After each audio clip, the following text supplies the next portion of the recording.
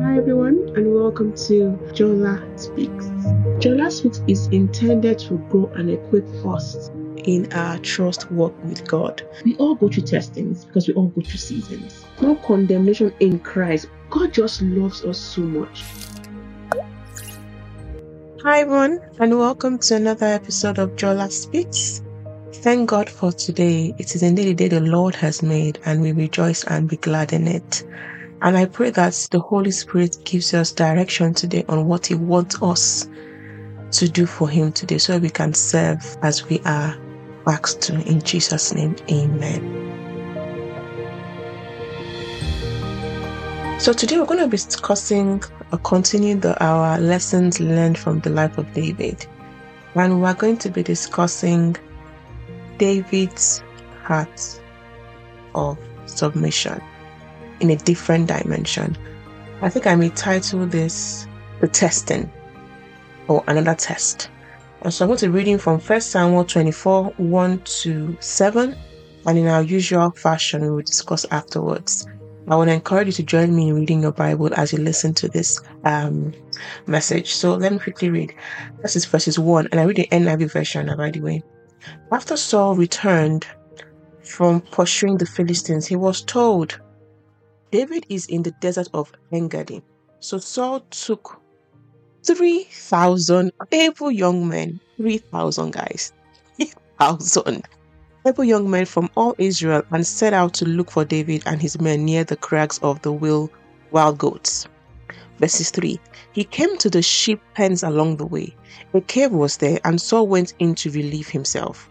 David and his men were far back in the cave. The men said, This is the day the Lord spoke of when he said to you, I will give your enemies into your hands, for you to deal with as you wish. Then David crept up unnoticed, cut off a corner of Saul's robe. Afterwards, David was conscience-stricken for having cut off a corner of his robe. He said to his men, The Lord forbid that I should do such a thing to my master, the Lord's anointed, or lay my hand on him, for he is the anointed of God. With these words, David sharply rebuked his men and did not allow them to attack Saul. And Saul left the cave and went his way. And I stopped there. I found this very interesting, and I found this a very big test, honestly, a very significant test that David needed to pass. Now, I find this very profound, and this also again reiterates my understanding of David's submission to God. And when God said, He has a heart after my own heart, it's a statement that it seems like a few words, but it's definitely loaded, with obedience, with total, uttermost submission to God's will. Let's look at the verses, right? Saul that was chasing David for so long. The reason why David was in the bush in the first place was because Saul was chasing him. So Saul was David's enemy. Literally, he was the one that was making David like really miserable. David was living inside a cave, inside the bushes, inside forest because of one man called Saul, because he was focused on killing him. Here we are, where David is presented with an opportunity to end the pain, to end the struggle, to end the frustration, to end whatever it is that was going on that was significant to him, which was Saul. And it's another opportunity for him to become king. Because once he kills Saul, he's going to become king. He had so many reasons. Like, if you look at it with one's logical mind, it makes sense for him to have killed Saul. Think about it. It's like this verse said, God has given you the man that was run after you in your hands for you to do as you wish. What his men said. And actually, it looked like that.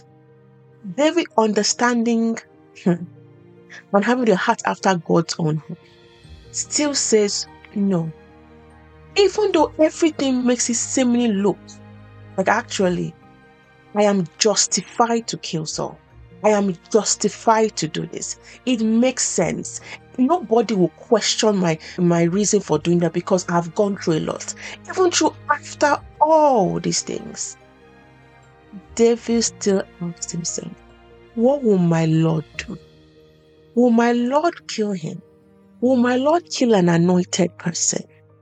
It's not even about God killing or not killing him. It's about how can he use his hand to touch God's anointed, even when he could have easily done it.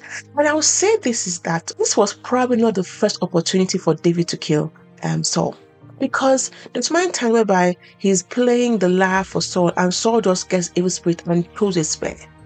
Remember, David killed Goliath through wisdom and using stones.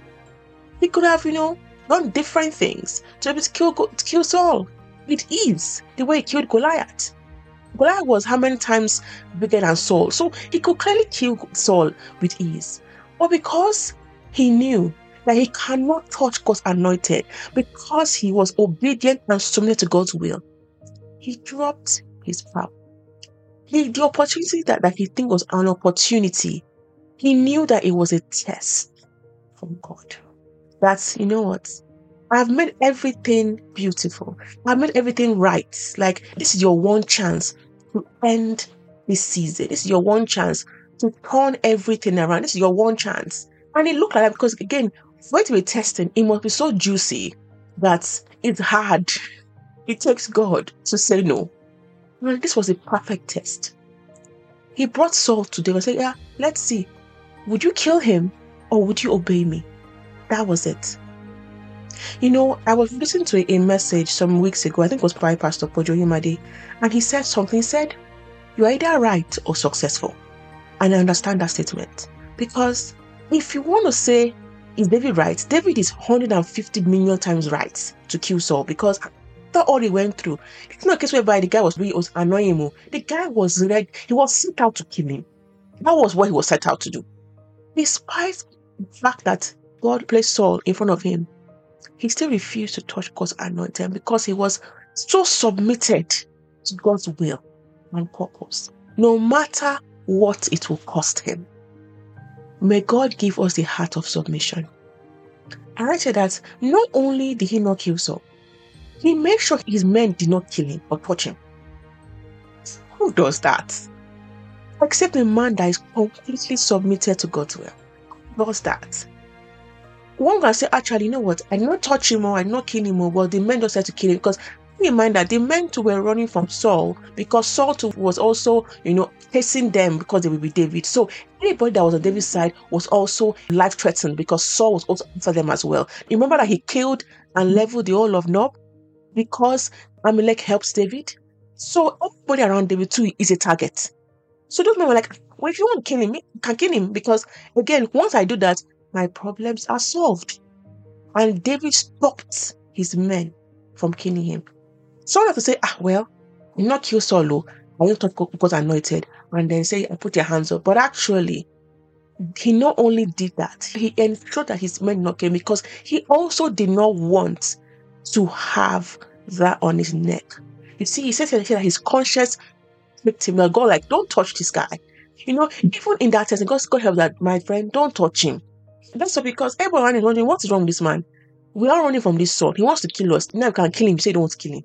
I don't understand these kind of things. Makes sense. But you see, David still ensured he didn't touch Saul. When I was thinking about this message, something came up to me in my heart, and it was like this. A lot of times we can use God's word to justify our actions, because I'm thinking about it myself. I'm like, well, if it was me, I might think, well, God has made my enemy my footstool, And like the man said, well, God has delivered my enemy into my hands or in our hands. And there are a number of verses that if you want to do it, you can actually use and say, you know what, based on this, what this verse says, it makes sense for me to do what, my intention to solve. So it's like we're using the word of God to justify our actions. Not the word of God that God gives us. Any word of God, because it's the Bible, but actually, is that the word God has said for me and you in that particular situation? If we want to justify action, there are so many ways. Just open your Bible and start looking. If I just Google verses on XYZ, it will come up. But me and you know in your heart, I know in my heart that this is not what God's intention for that. We have to submit to God's will. This is not another level of submission. in this testing because David aced this test. I'm like, wow. And I said before, the test will not be a test if it is not very hard temptation, very tough temptation, right? It reminds me of when the devil took Jesus to show him all the kingdoms of the world and said, if you bow down and worship me, I'll give this to you. It was a very similar test because they would have gotten the kingdom if he killed Saul immediately. The way the devil presented to Jesus was as if, I'll give you the whole of the kingdoms of the world if you just bow down and worship me. How are we responding to temptation? And Jesus could have said, oh, actually, you know what? I came to save the world. Give me the old kingdoms. But he knew that he's from the devil. So whatever it is, it cannot be good. It's impossible for it to be good. But I thank God that Jesus did not succumb, because how will we even be saved? Today, David really and truly impressed me with this testing and made me ask myself a question of Jola. God help us to have a heart of submission to ace testings. We need the heart of submission to ace testing. It is very important. Without the heart of submission, without love, we can't ace testings. It's only God that can help us in testings. And I pray God gives us the heart to submit to His will, to think and say, God, what do I do in this situation? Like, for example, let's say you've been trying to get a job for a very, very long time. Like, it's such a long time and you are tired, you are frustrated, and then one role just comes up. But me and you know that role, it doesn't really align to God's heart for us. We know. Once we see it, we know, but we are so desperate. We are so tired. We're like David. We're like, oh man, I'm tired. Running from different bush and different bush like David, from different forest to forest to go and hide inside a cave. I'm not eating well. I have men that are with me that are constantly on guard because of their lives. Let me just end it. It's okay. I wait for God's will, but let me just hold on to this for now. That is a test. And whoever you are that's hearing this message that this is for, that is a test. Seek God to confirm if you are not sure. But if you're not sure and we're battling our spirit and our mind is telling us this makes sense. It may not be what God has for, but it's close to it. It's almost like it is almost it. But it cannot be it if it's almost it. It's either it or not it. I pray God gives us the heart to obey God, because when God's times come, we will be thanking God that, thank you, Lord, that we did not give away the process for a morsel of meat. We did not give away the opportunity that God has prepared for us and His purpose for our life because of a morsel of meat. God help us. I pray right now, Father, help us in the testings. Hey, God, please, that we have the heart to submit to you, the heart of love, such that when the testings come, all that will pour out of us is your will. All that will pour out of us, it is love. It is how you want us to respond, that we ace the test. In your mercy, Father. In Jesus' mighty name I pray, amen. Thank you for listening to me today. God bless you, and I love you. Bye.